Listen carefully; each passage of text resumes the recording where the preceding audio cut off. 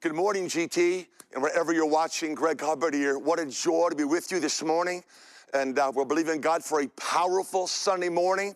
And I want to ask you to take a second and share this with other people, your family, your friends, do a watch party for no other reason other than that we want as many people to know during this season the hope that's only offered through faith in Jesus Christ.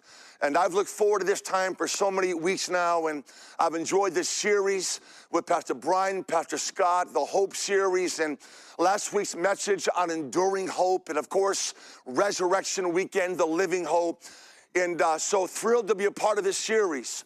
And I want to speak for a few moments this morning about the power of unified hope. I don't need to belabor the time that we're living in right now, and we've heard different words about it being uncertain times, unprecedented times. We've heard that over and over, and we should. But I know from my life and from many of us, it's been a time that's rather unsettling. And this morning, my prayer is that during this season that we are in, that God would so unify us and bring us closer together, maybe closer than we've ever known before. And so this morning, with the help of the Holy Spirit, with laser focus, I want to talk about the importance of unified hope. I want to read this morning from the book of Ephesians, chapter 4, verses 1 to 4. And I love what Paul writes in these verses. So again, it's Ephesians chapter 4, and beginning at verse 1 to verse 4. Here's what Paul said 2,000 years ago. But man, did they ever ring clear this morning? Paul writes these words. He says this. He says, therefore I, a prisoner for serving the Lord, beg you to lead a life worthy of your calling. For you have been called by God. Then Paul goes on and says, always be humble and gentle. Be patient with each other, making allowance for each other's faults because of your love. And I love verse 3. Make every effort to keep yourselves united in the Spirit, binding yourself together with peace. And here it is. For there is one body and one Spirit, just as you've been called to one glorious hope for the future. Can I read verse 3 one more time? Paul says, make every effort to keep yourselves united in the Spirit. And then verse 4 talks about you've been called for one glorious hope for the future. I've always loved the book of Ephesians. I hope that during this time that you're in the Word more than ever, because faith comes by hearing, and hearing by the Word of God.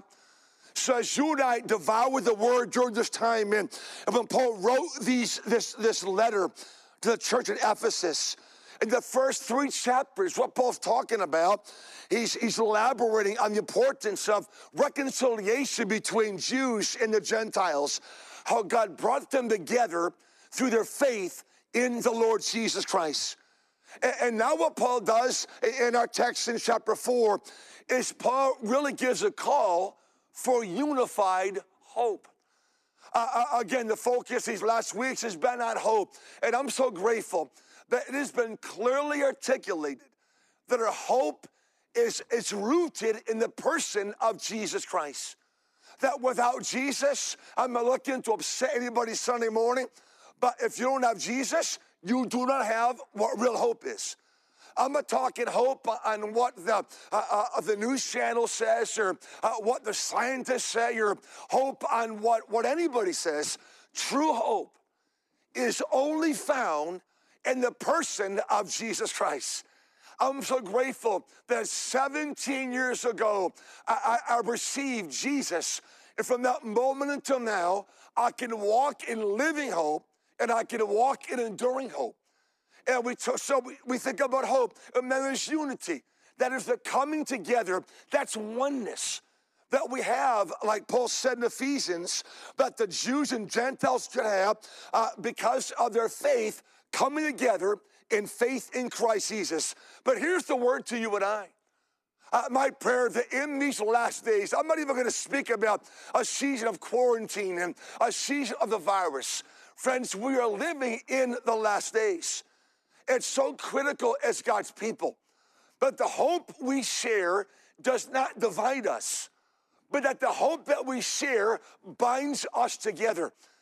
Pastor Bryant referred to it last week. We're living in an election year. I don't ever remember a time of there being more political divisiveness than the time we're living in right now. And even in the season of this quarantine and the lockdown, the divisiveness and people just ranting or raving about how they think things ought to go, and even some well-known people in the faith that are upsetting the faith of people by sharing about how it ought to be done, and it must be this way or that way. So even in the faith, as followers of Jesus, there's divisiveness, even how we deal with the times you're living in right now. And I want to say this. When Paul writes these words in Ephesians, he talks and addresses hope. And the first thing Paul talks about, I believe, he gives a plea for the unity of the faith. I love the words there in Ephesians chapter 4, where Paul talks about, listen, he says, look, I beg you. So Paul's not saying, you know what, CT, and wherever you're watching, he's not saying, you know what, I just maybe have a little suggestion, or you know what, it's, you know, the day we're living in, it might be a good idea. Put that out of your mind. Paul says, I beg you. Listen, we often in our part of the world, we don't have a full grasp on what it means to beg. And over in Bangladesh, I was told years ago that when a beggar would approach your vehicle or approach you, and they'd beg for money or for a piece of bread, that you were to say to them the word bakshish. That means not now, leave me alone, whatever. They said, just say bakshish, and they'll let you go. You know what I found out? That beggars don't succumb easily to the word bakshish. I remember them coming around us, precious people that had nothing of the world's goods, and they're reaching out, and I was overcome, and I just said, you know, bakshish, and I learned they understand that word, but their need overpowered understanding of my response. They were begging. There's a sense of urgency here. There's a sense, and you know me by now, I hope. I love the joke, and I love the laugh, and maybe in the message, it'll be there somewhere, but not now. Paul's saying, I beg you. He says, I beg you to lead a life worthy of your calling. And then Paul says this. He says, I want you to make every effort. This isn't for some of us. This is for every believer that has received Jesus as Savior. If you've received the hope of Jesus Christ, Paul's saying to us, he says, I beg you to make every single effort to be united in the Spirit. And so what Paul's saying is that this is serious. This unity idea isn't just something trivial or something elementary, and wouldn't it be nice and we could whatever. No, this is serious. So Paul's saying to us, I beg you to make every effort to be unified in the hope that you have. We see the seriousness of unity in other parts of Scripture. In Romans 16, verse 17, it says this, and now I make one more appeal, my dear brothers and sisters, watch out for people who cause divisions and upset people's faith by teaching things contrary to what you've been taught. Stay away from them, Paul says in Romans. Such people are not serving Christ our Lord. You know, isn't it amazing? I get this, and we let this sometimes soften the blow and kind of lighten whatever. But Paul's saying, look, someone's causing division, have nothing to do with them. He says they're not serving Christ. And so he says they're serving their own personal interests, and by smooth talk and glowing words, they deceive innocent people. In Jude, of course, only one chapter in Jude, verse 17, the word says this, but you, dear friends, who? Those with living hope. But you, dear friends, must remember what the apostles of our Lord Jesus Christ predicted. They told you in the last times there'll be scoffers whose purpose in the life is to satisfy ungodly desires. These people are the ones who are creating divisions among you.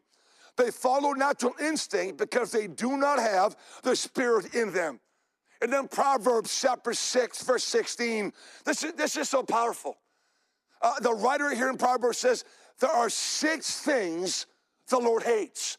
But then he says, no, there are 7 things he detests. The haughty eyes, a lying tongue, hands that kill innocent, a heart that plots evil, feet that race to do wrong, all false witness who pours out lies. And then here's the 7th thing. Remember first, there are 6 things the Lord hates. But no, there's a 7th thing that he detests. And the last thing listed is the person who sows discord in a family. I want to challenge us together as a church family. Not only now, but it is never the time to be divisive. The Bible says that we are to mark people who sow discord. Meaning that we're to take notice of them and we're to avoid them like the plague. Now we're talked about social distancing and to be careful. And what the word's saying is social distance yourself from people who sow discord and cause divisions among you. And sometimes division can come, and the Bible talks about by smooth talkers, and it may sound spiritual.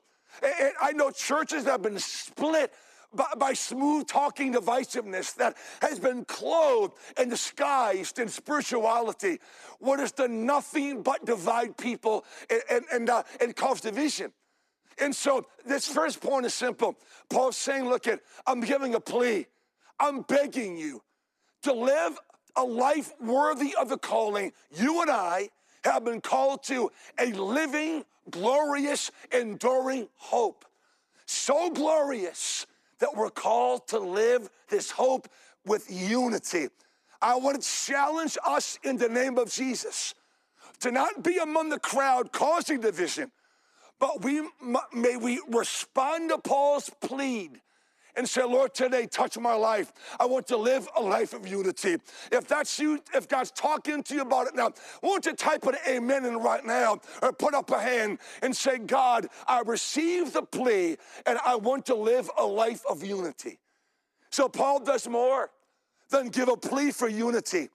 But the Bible also talks about a prayer for unity. See, this is critical. This is not some little area that would be nice, but if we don't ever get to it, this is basic biblical truth for every believer. That none of us are called to cause division, that we're to mark those who do, and Jesus addresses this need in John 17. I know we often refer to Luke 11 as the Lord's Prayer, but that's actually the Lord teaching us how to pray. But John 17 is actually the Lord's Prayer. In John 17, listen to what Jesus says about unity. Beginning at verse number 20, it says this: For I'm praying not only for these disciples, but also for all who will ever believe in me through their message. I pray that they will be one, just as you and I are one. As you are in me, Father, and I am in you. And may they be said, may they be in us, so that the world will believe you sent me. I've given them the glory you gave me, so that they may be one as we are one. I am in them, and you are in me. I love this. These are the prayers of Jesus. Not long before he would hang upon a cross, in those final moments on earth with disciples, his prayer time, he says, may they experience such perfect unity that the world will know that you sent me. How powerful is that? This is how powerful unity is, that they will know that you sent me and that you love them as much as you love me. Maybe God's speaking to somebody right now. I hope in the early part of this message that there comes a sobriety, a seriousness, that unified hope is vital in the day that we're living in. The devil wants nothing more than to divide us. And the Lord prays that prayer in John 17 because he knew very well the power of divisiveness, the effects when there's not unity. Maybe you say, Greg, in my family right now, there's no unity. Maybe your marriage, this whole situation, it brought you farther apart than brought you closer together. That's not what God wants. He wants you to be one. He wants unity in your family, unity in your marriage, and unity in the family of God. Not just CT, but the church around the world, we are one because of the blood of Jesus Christ. And again, why did he make this prayer? Why was this so heavy on the heart of Jesus? Why would a large portion of the prayer in John 17 be about unity? Because she understands, again, the power of divisiveness. And Jesus addresses this. In Matthew chapter 12, when the Lord says this, a miracle just took place. The Lord had just set somebody free from a demonic spirit. But Matthew 12, verse 22, it says this.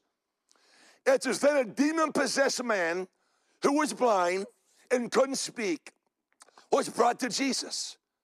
He healed the man so they could both speak and see. The crowd was amazed and asked, could it be that Jesus is the Son of David, the Messiah?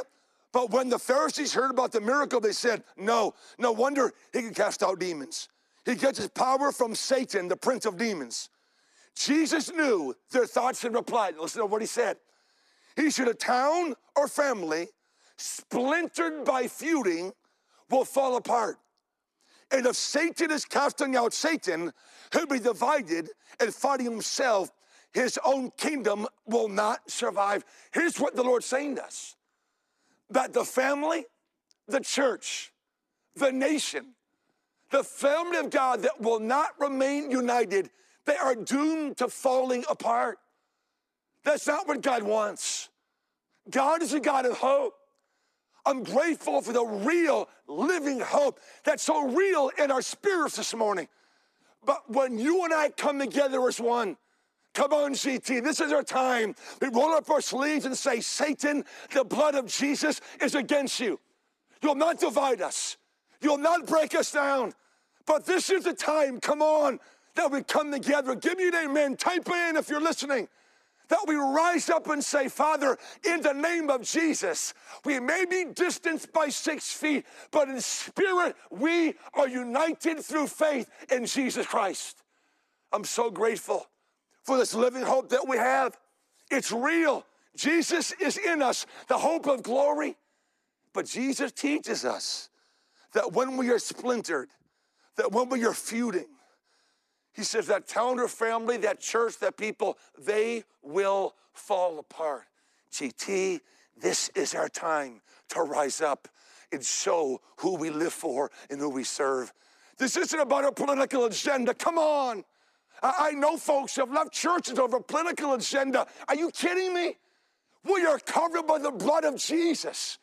Yes, there'll be differences. We can have different opinions on things, but when they divide us, Satan claps his hands. I come against that with everything in me in the name of Jesus, that will not let external things rob us of the unity that we have in the person of Jesus Christ. So he teaches us that when we are splintered and when we fall apart, that's why the devil's after your marriage. That's why he's after your family. That's why, come on, is dinner different in your home when there's unity than when there's not? How many with a raised hand, just come on, whether some type of, how many would say right now, that life is different when you walk in unity? And so my prayer this morning is that we'll recognize that in the eyes of Jesus, that unified hope is absolutely vital. He prayed, Father, let them be one, even as you and I are one. So there's the plea for unity. We see a prayer for unity. This is so heavy on the heart of God. But we also see the power of unity. You say, Greg, you can preach and sweat and spit and sit back from your screen, whatever, because we've arranged it. We have an amazing media team where spit will fly out of your screen, so be sure you practice the 12-foot rule for this morning, all right? Listen careful. Why is this so heavy on the heart of God? Why is this all over the Bible? The importance of unity, of unified, because there's power in unity. There's power. I love what Psalm 133 says. It says this. Psalm 133, beginning at verse 1, it reads like this. How wonderful and pleasant it is when brothers dwell together in unity. For harmony is as precious as the anointing oil that was poured over Aaron's head. It ran down his beard and onto the border of his robe. Harmony or unity, harmony, is as refreshing as the dew from Mount Hermon that falls in the mountains of Zion. And I love this. And there, where's the there? Where there's unity, where there's harmony. He says, and there the Lord has pronounced or commended a blessing, even life everlasting. I'm so grateful that this thing called unity, family, it's powerful. It is no wonder why the Satan works relentlessly to bring division in the family of God, to bring bitterness and unforgiveness and rage and anger. And, one of the core values of GT, and I love this, that we're not here for your preference. We're here for your purpose. I want to say that again. It might sound abrasive, but it shouldn't be, because God has a destiny, a purpose for you. So we're not here for somebody's preference. If that were the case, we'd all go crazy. We all like different things. This afternoon, it's a big day, man. And or rather, a few days ago, Plum Creek Dairy opened up. Can someone shout hallelujah? And they've arranged it so I've been told that there's distancing and that they'll still serve. And when you go there, there's many, many flavors. Come on. Robin will go for the triple Chuck the Thunder. But, man, I'm all over creamy black raspberry. I feel blessed just saying black raspberry right now. Man, come on, type in your favorite ice cream right now. Come on. And as you see the ice cream flavors come in, we're all different. We prefer different things. But that must stop at the door of the house of God. We can have different preferences, but what binds us together is not the flavor of our ice cream, or whether we're Democrat or Republican, or what news broadcast we watch. What binds us together is the cross of Jesus Christ, who he is, and what he's done in our lives, and what he wants to do all over the world. And so there's power in unity. Well, what does this verse talk about in Psalm 133? When it talks about power, the first verse in Psalm 133, it brings peace. It says how good it is. How good it is. I love this. How wonderful and pleasant it is when brothers live together in unity. I asked you a few moments ago, is your house different? Is the atmosphere in your home different when you're getting along and there's laughter? You know what my prayer is for my wife and I? It might sound silly. We want every day in our home, we want laughter to be in our home. As early this morning, we were laughing over something silly. Don't let the devil take laughter out of your house. And so when there's oneness, and not that there's only laughter and giggling or whatever, but isn't it true that when there's unity, it's just nicer, man? It's just pleasant. This is something that it's wonderful, the psalmist writes. It is pleasant. And so when you and I walk in unified hope, there comes a pleasantness. There comes something wonderful. That is one of the powers of a unified hope. The second thing that it brings, I want to speak of power, it talks about how the anointing oil is poured over, it runs on Aaron's beard. That speaks of refreshing. Isn't it refreshing to know that you're a part of a church that's one in Christ? Isn't it refreshing? You know, Robert and I this year, we'll be married for some 39 years, whatever. And of course, Robin looks a lot younger than I do. And my mother-in-law is still a wonderful woman. But, Robin, our marriage, and we've gone through things like every couple. But, man, I'm not looking to be cheesy, or we go through tough times like anybody. But I love that girl. And she loves me. And come on, if you love your spouse, put it in there right now. I want you to type, I love my spouse. Isn't your family different when love is real and tangible? It's refreshing. And you and I, as God's people, there's a refreshing that comes. It's supernatural. This isn't like something superficial. We're not talking about, let's get a hand in and, GT, go. That's nice. I'm talking something real. I'm talking something spiritual that came at the moment you gave your life to Jesus Christ. So it brings peace. It's refreshing. And then it says in verse 3 also, it brings a blessing. When God sees unity in the family of God, think of this, he commands a blessing upon the house. GT, in the strong name of Jesus. Now listen careful. Don't you flick and don't you go on some other. I want you to hear this. Because for some, hear me now, hear my spirit. For some, we can't wait to get back together again. We can't wait. For some that may not be following close to Christ, this is a dream come true for some people. And some are thinking, well, this is, yes, you don't need to really go to church. You can be a believer and not go to church. We get that. The building isn't the church. You and I are the body of Christ. But don't let this be a long-term excuse for not coming to be a part of the family of God. Enjoy the online. Thank God for our media team and their giftings, their skills, and ourselves. We're the best team on the planet. But may that not serve as a long-term excuse to not come together and physically and emotionally and spiritually. But even in this time, although we're separate by space and by our presence, we can know the commanded blessing of God upon us as a church.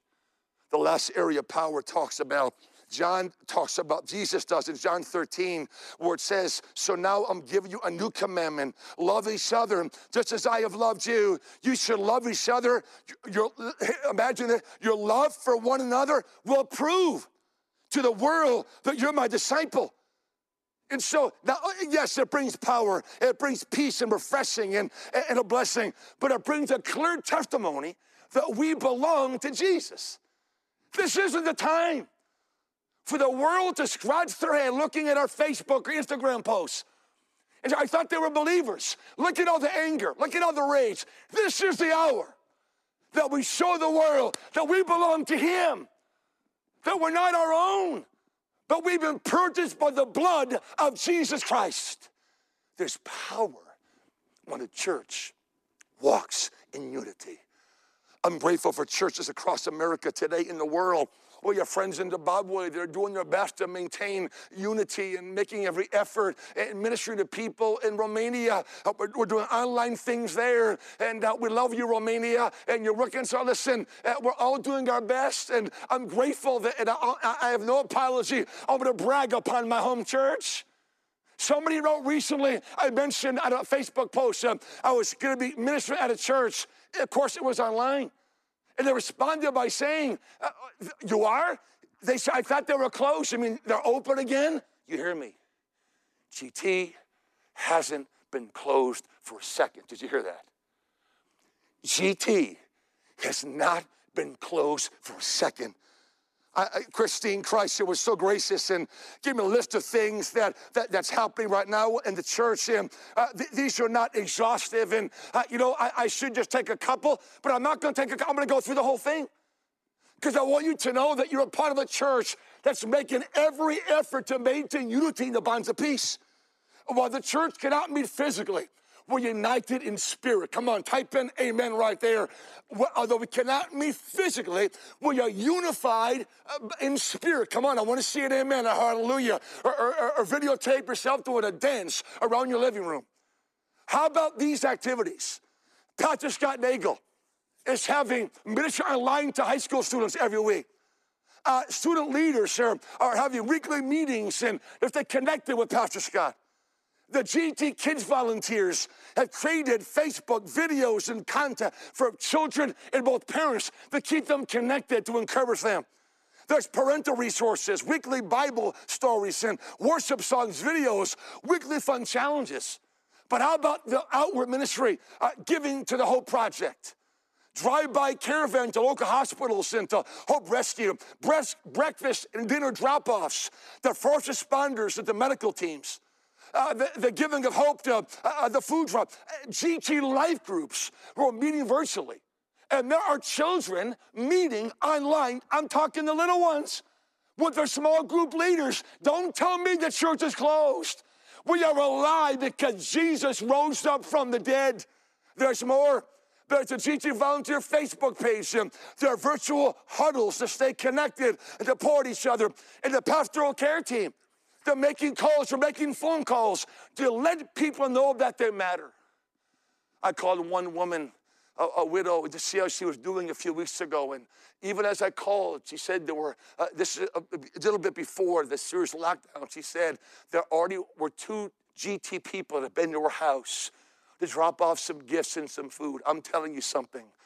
Remember the song I wrote years ago, I'm so glad I'm a part of the family of God. Come on.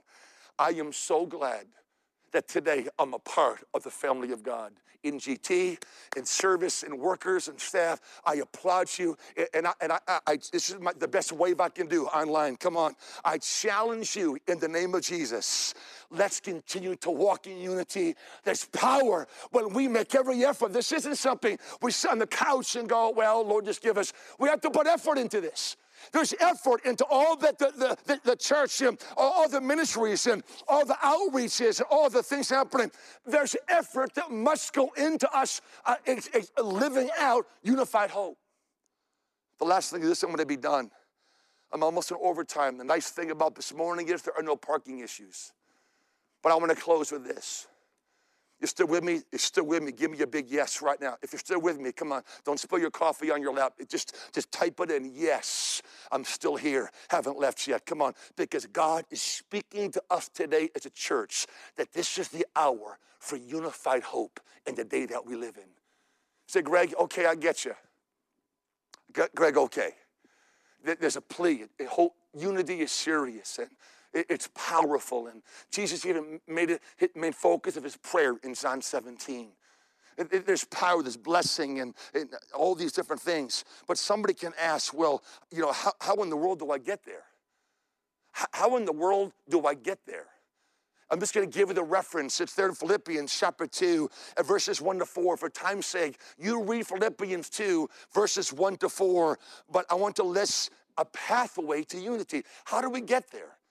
Because Paul, in the 2nd chapter in Philippians, addresses the importance of unity and how we get there. And I'm going to end with this. The first thing he says is don't be selfish. In other words, be generous. Remember back in the Old Testament where God spoke that we can plant seed even in the time of famine? My wife and I have determined to plant seed even in a time of famine or a time of need. Is God calling you and your family to be generous today? Maybe it is a gift to Hope Rescue Mission. Maybe it is a gift of benevolence, or it's offering to serve. Or we think of generosity only as with our money, but our time, our gifts, our talents, and not for everybody, but for some, we have more time to know what to do with. But Paul says, unity, yes, be generous. He then says, be humble. He says, look upon others as more important than yourself. For us to know, listen, can I say this? Because this is for somebody. For us to know unity, we have to get over ourselves. What is that phrase? Man, you're not all that. I'm not all that. Type that in. I'm not all that. Type it in. I'm not all that. May we not be consumed with ourselves, but may we be humble and look upon others in their interests. So would it be generous and be humble?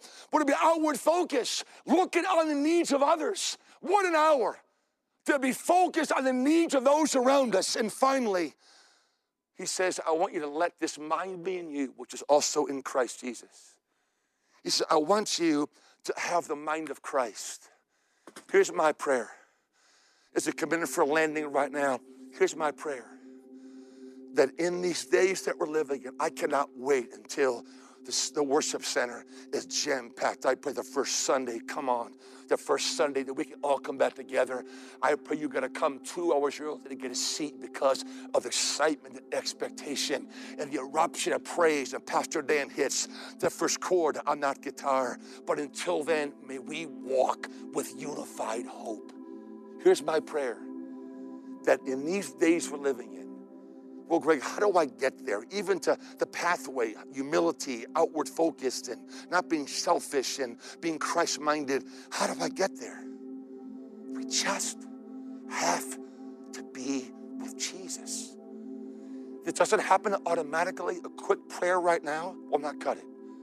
But it's you and I having a private walk with Jesus Christ. And maybe this season that has revealed many, many things, maybe for some it's revealed that you've had a public walk with Jesus, but you've neglected your private walk with Jesus.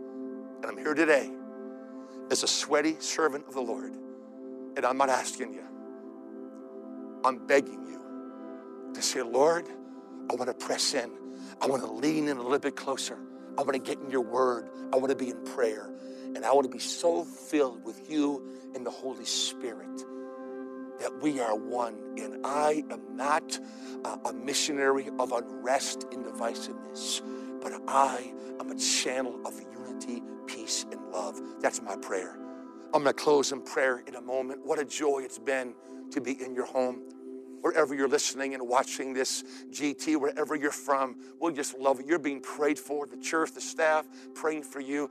But maybe you're watching this morning and say, Greg, you know what? Preach, sweat, spit, do your deal. But I don't really know what this hope is you're talking about. It's found in a personal relationship with Jesus Christ.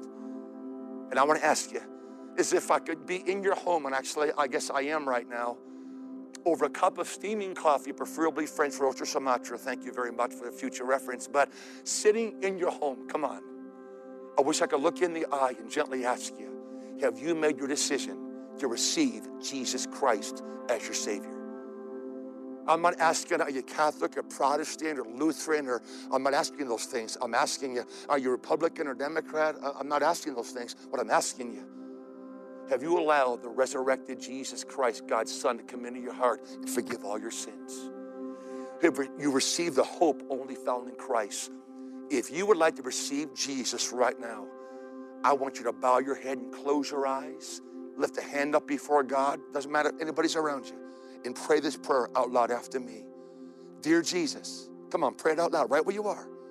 Dear Jesus, I'm asking you right now to do what no one else can do, to come into my heart, to forgive all my sins and save my soul. I receive you now as my Savior. I believe that you're the Son of God. You rose up from the dead. I give you all my sins. I give you myself. I receive you now as my Savior. Thank you for the gift of eternal life. Help me now, Jesus, to live for you and to walk for you all the days of my life. And I ask all this now in your wonderful name, the name of Jesus. Amen. We've talked about pleading and begging. Can I ask you one more favor? I'm asking, begging you. If you just prayed that prayer for the first time, come on, type in right now, I prayed that prayer, or I just received Jesus, or put the emoji of the hand raised, or some type of a signal that we can know that seconds ago you made life's greatest decision by giving your life to Jesus Christ. Because we care about you. We want to celebrate the fact you've received the living hope, Jesus Christ. And now, knowing the living hope, we can walk in unified hope. So just type that in, a raised hand or an amen, or I pray that prayer, and somebody will follow up with you. But GT as a whole, wherever you're watching, I speak the blessing of God all over you. I pray the peace of God to fill your home today. I pray today God will guide us in being intentional, how we walk in unity. I pray God keep your hand all over Pastor Brian and the staff. Lord, may your fingerprints be all over GT. And in this hour that we find ourselves, may we walk in the name of Jesus in unified hope. And we thank you for it now in Jesus' name. God bless you. What a joy to be in your home today.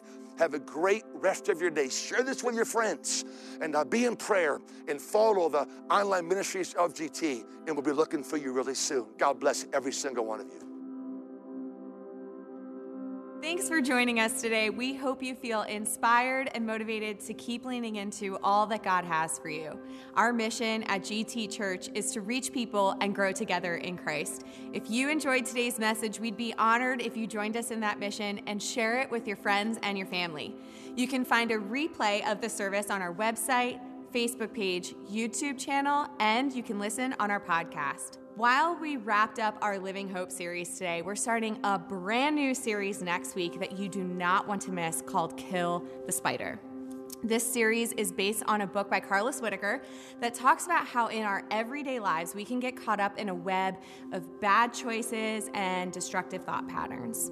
Things like anxiety, insecurity, and addiction start to own our lives, and before we know it, we're working hard to get rid of those cobwebs. But the only real way to get rid of those cobwebs is to kill the spider that created them in the first place. So we're excited to have Carlos Whitaker himself kicking off the series next Sunday. He's going to help us discover how we can identify, corner, and kill the spiders in our lives and replace those false beliefs with God's life-giving truths. You can learn more about this upcoming series and invite your friends and family to join us on our website and on our Facebook page. We also encourage you to get a copy of the book so you can walk through it with us at killthespider.com. We hope you have an awesome week, and we'll see you next time.